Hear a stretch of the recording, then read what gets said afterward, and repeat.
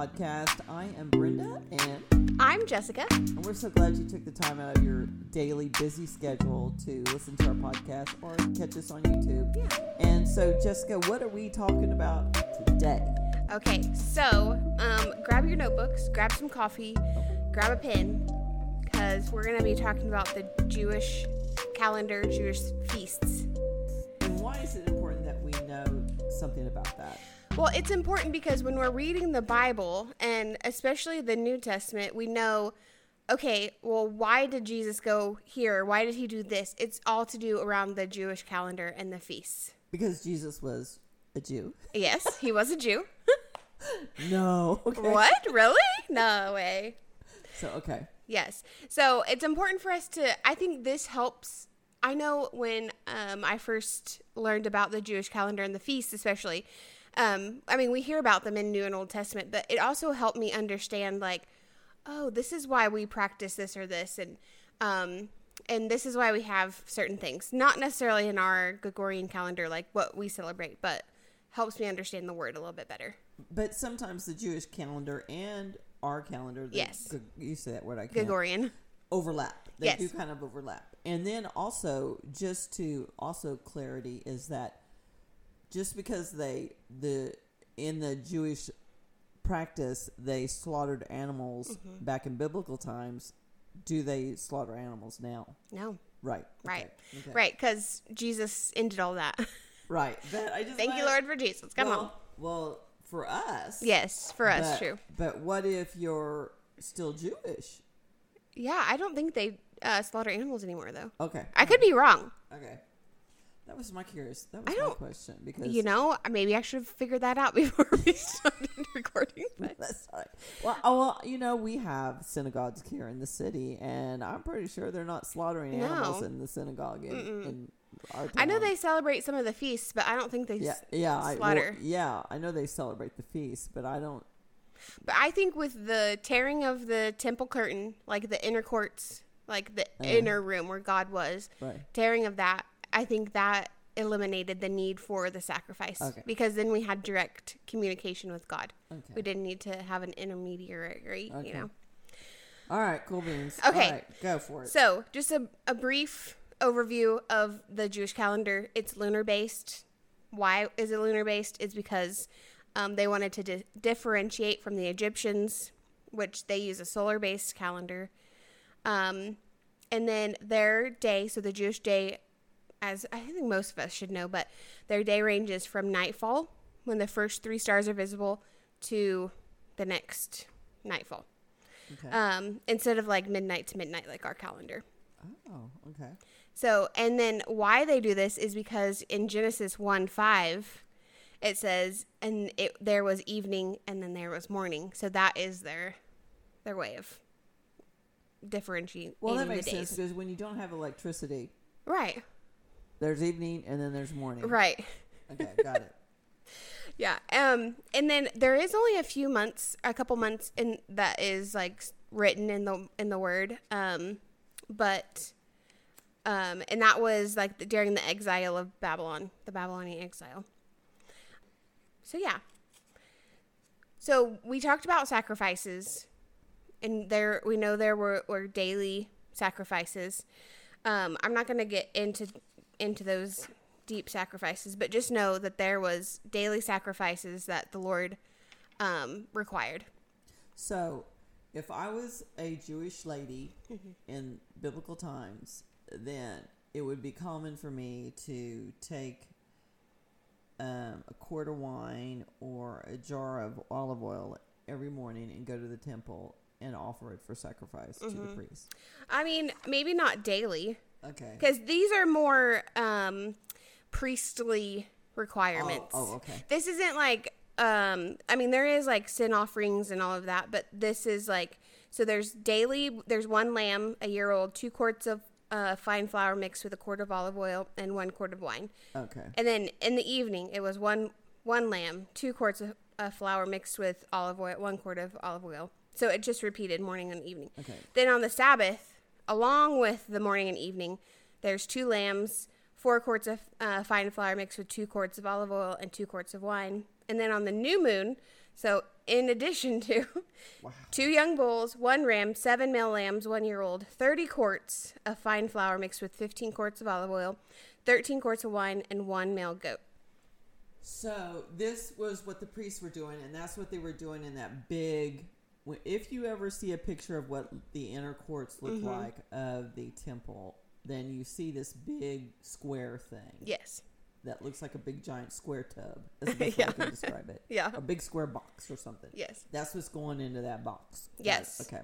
Yeah. So on top of those, during holidays, so first is Passover or Pesach.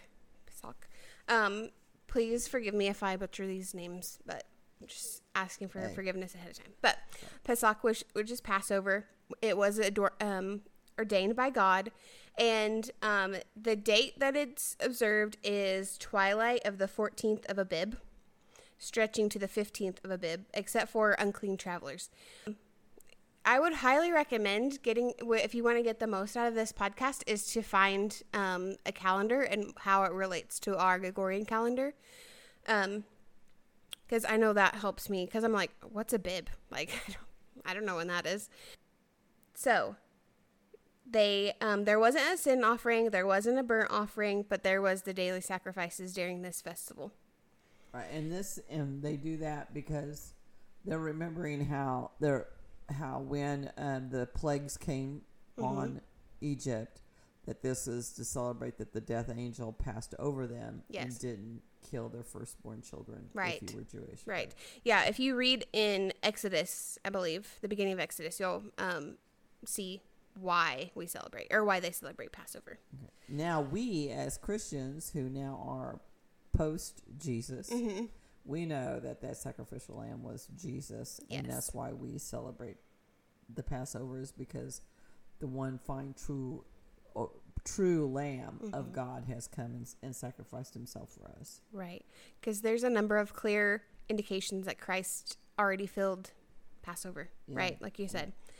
Because Jesus entered Jerusalem 5 days before Passover. That's when he flipped that table over in the inner courts. He spent the night in Bethany on the Mount of Olives. So he is our Passover lamb. That's right. Hallelujah. So we don't have to do this anymore. But it's good to understand, like you said, it's good to understand how he was living his life. Him and the disciples and whatnot, because they still profess to be Jews. I mean, they weren't like saying we're not Jews anymore. They were saying we're Jews. In fact, that's why all the stuff went down that went down was because they were Jews. Yes. So, yeah. Well, so Jesus' last breath came sometime after the 9th hour, meaning late in the afternoon. That's Matthew 27 reference. So the times the lambs, that is the same time that the lambs would normally be slaughtered. Oh my gosh. So, I didn't know that part. There you go. That's cool. All right. Yeah. So everything is in order. Time in order, right? And then Jesus spilled blood, when applied to our lives, saves us from the coming of the second death, right? Right. And Paul refers to Jesus as the Passover lamb in 1 Corinthians 5:7. Yeah. So this just. So it's just proof over proof over proof that Jesus is our Passover lamb. Awesome. He was our sacrificial lamb. Yeah, so if you want to look up the references, here are a few that you can look up. So Exodus 12, and then Exodus 34:25. Then there's Leviticus 23, Numbers, Deuteronomy. There's a ton in the Old Testament. If you just read the first few books in the Old Testament, there is a ton. But then jump to the New Testament and read what's there in Matthew, Mark, Luke, and John about who Jesus was, right, compared to the Jewish Passover. I know there's so many, all the way down to Hebrews 11. It's just nonstop. So it's just crazy. And then, which, by the way, Passover is my favorite. We call it Easter. And we know that Easter, of course, was. Easter really isn't. Well, that was a pagan. Yes, it's a pagan holiday, right? But if you celebrate it, it's more like you're celebrating Passover, right? Yes. Exactly.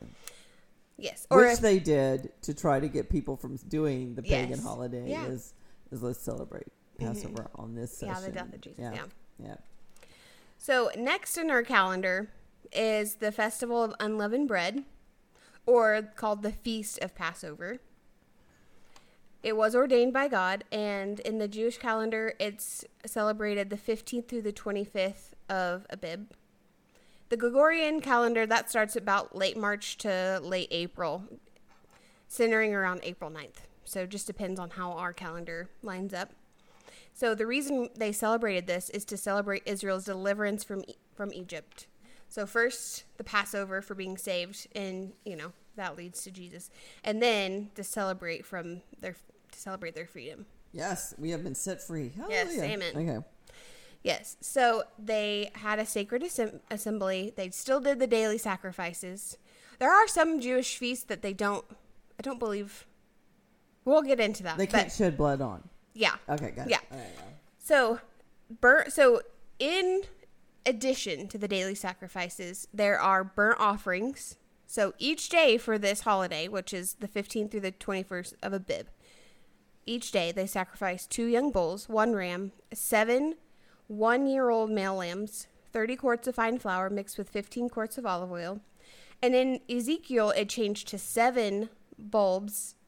7 bulls, 7 rams, 280 quarts of grain, and 56 quarts of olive oil each day. Okay. And then the sin offering. Right. Of 1 milk. That would be my part, where I'm bringing, if I'm a Jewish lady, I'm bringing that 1 goat every day. Yes. Up there. Okay, so I'm just saying, can you imagine the smell? That's what always gets me about all this. Is Okay. Like, I'm sorry, but I would just be like gagging. Yes. So we know that Jesus was on the Mount of Olives, right, during a feast, like a festival. So there's daily sacrifices, and then there's the required offerings. He sat on the Mount of Olives watching the blood pour off the side of the temple, right? Knowing that he was about to go and shed his own blood for us. Like, he's probably saying, okay, this is the last time they're going to have to do this. Yes. And then just watching the goriness of it. Of killing all the animals, all of the, yes. Just the blood that washes. That makes me want to cry, just the visual of that. Because I have been to the Mount Olives, so I know where he would have been sitting, the direction he would have been facing. Yeah, same. And the smoke and soot and smell and the busyness and grossness of it all. And just sitting there knowing I'm about to, this is going to be me in about 12 hours, and I was just like, oh my God. I think when I realized that and it dawned on me, I definitely cried because I was sitting on the Mount of Olives looking at the temple, and I'm like, he's completely God, but fully man as well.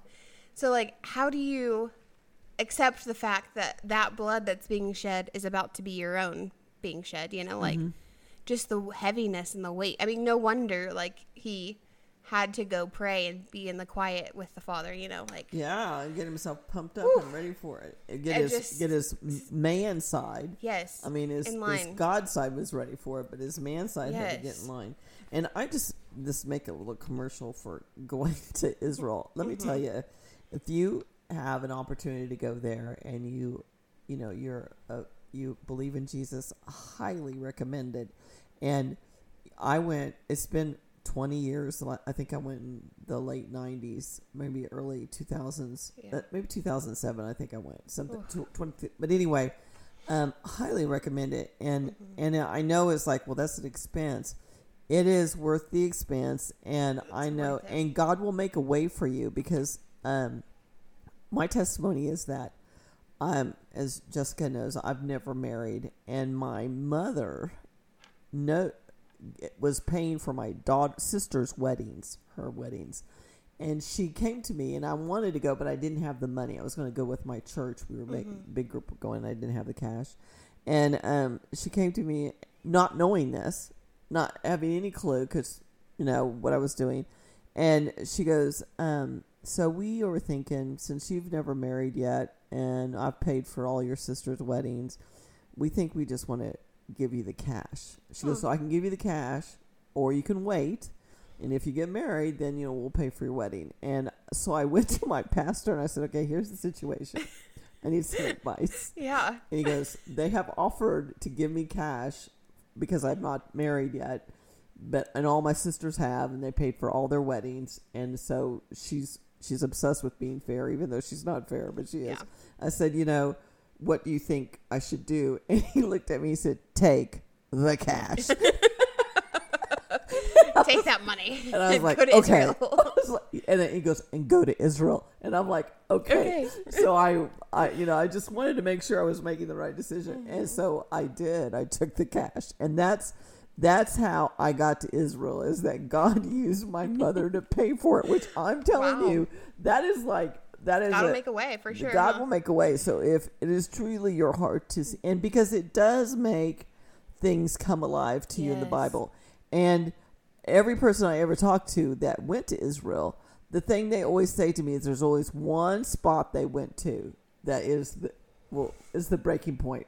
And for me, it was the Sea of Galilee. Don't ask me why. Oh. But I was on the Sea of Galilee. I saw some of the spots where, Jesus stopped, and like when he fed the fish to the disciples the day after, where the Sanhedrin, the Gadarene ran around, naked and possessed. You see those places so for me, it was the Sea of Galilee that had me crying like a big baby. I think for me, it wasn't like crying. It finally hit me that this is where Jesus walked. I was on top of Mount Arbel. This is where one of the places that he had gone often to take time to be with the Father, but also so he could view his whole area that he had been ministering to. But my goodness. Yes, if you haven't been to Israel yet, I highly recommend going. I will leave a link to my favorite tour guide company that do tours all the time, and you could go in a couple months if you want. And you seriously, should go quickly. Go quick. I mean, Jesus is coming back, so you better hurry. Yeah. If you're gonna go. I mean, unless you want to wait a little bit, and then when Jesus comes back, we'll We're already be there. It's fine. Again, yeah. I don't know. Okay. Commercial time over with. Back to topic. Okay, so the yeast is a type of sin, right? Like the yeast. Remember the yeast of the Pharisees? Yeah, leavens. Anyway, Yeah, love it. You're Okay, you're like, at least you ruined so a piece of bread, right? God called for this feast, the Feast of Unleavened Bread, to purify their homes, just like He calls us now to purify our hearts. Yes, our house. Our house. Yes, like right. yes. Right. So, yeah. So, in the research, on the 14th of Abib was the day that the yeast would be burned. So, and that was the same day Jesus' death took place, took away the sin of the world. Wow. And there is a ton of references again for this feast. Exodus 12, 13, 23, 34. I mean, seriously, just read the word there. You will find it. It's not very hard. But, I mean, all the way back to Hebrews 11. It's just, there's so many references here. Wow. Yes. So that was a lot. So we did two feasts, both around Passover. Yes. Have to do with Passover, which as Christians now, we call it Easter, which we shouldn't, but we do. Well, Passover, yeah. Yeah, and it all is foretelling. This is why it's so, and I'm not trying to put shade on modern day Jewish believers, but it's like, how can you not believe who right. And then it takes you to that scripture where he says, I came to you and you refused me. Yes. And I'm like, well, and then as a Gentile, I'm like, yoo-hoo, yay, that opened the door for us. So knowing that, then it realizes how grateful you are that you got included into the picture, because that it was, and here's God knew all this was going to happen. Yep. And he still did it. Yeah. It's like, okay. Oh my gosh. It's like, I always tell people, I always get this feeling like, God, Jesus, and the Holy Spirit were in a boardroom before he created man. Yeah. And so he goes, and God's like, okay, I have this, I'm going to do this. I've got this plan, I want to love these people and, be all to them. And he goes, but they're going to screw it up. And so Jesus is like, okay, what can I do to fix it? What can we do to bring it back to being right? And so God like tells him his plan. He goes, okay, I'm up for it. I'll do it. And the Holy Spirit's like, okay, I'm going to be there all the time trying to give them good, godly advice so that they make the right choices. And I'm like, and that it's, I don't know, maybe, somebody will correct me or someone's like, don't say that. But I'm just like, this is always the vision I get in my head when I start thinking about the Jewish feasts and everything. And it's just like, but his mercy and his grace is so good and love that he still, is like, I'm still going to cover them. I'm still going to be there for them. I'm still going to be their God, Okay, so what was the other feast that you were talking about, Jessica? Yeah, so the third and last one for this podcast is the Day of First Fruits. So this was of course ordained by God. This is observed in the 16th of Abib. So for us in the Gregorian, it starts late March to late April. So there is a lot of feasts back to back. Okay. So the beginning of the spring harvest, the day after the Sabbath, during the Feast of Unleavened Bread, that's when this is all happening. So they observe this to celebrate God's abundance by preparing offering of first fruits. So it's the first fruits of the barley harvest, right? Okay. So there are still the daily sacrifices, but on top of that, there is a burnt offerings of 1-year-old male lamb without defect, of course, 4 quarts of fine flour mixed with 2 quarts of olive oil, and a quart of wine, in addition to the daily burnt offerings for this feast. There isn't a sin offering for this. Other requirements are the first sheath of barley harvested was brought to the priests who waved it before the Lord. So it's like a wave offering. Okay. And so this would be like, I would go, if I was a Jewish lady back then, I would go down to the market and buy the barley. No, this is from your own, my own stock. Your own stock. Okay. All right. So if you do a little bit more digging, there was actually, Ruth and Boaz, how they harvested and left some behind. Okay. But the first pass is what was taken to the priests. So the very first harvest is what was taken. Okay, cool. Oh, there's the Ruth reference, Ruth 1:22. Yeah.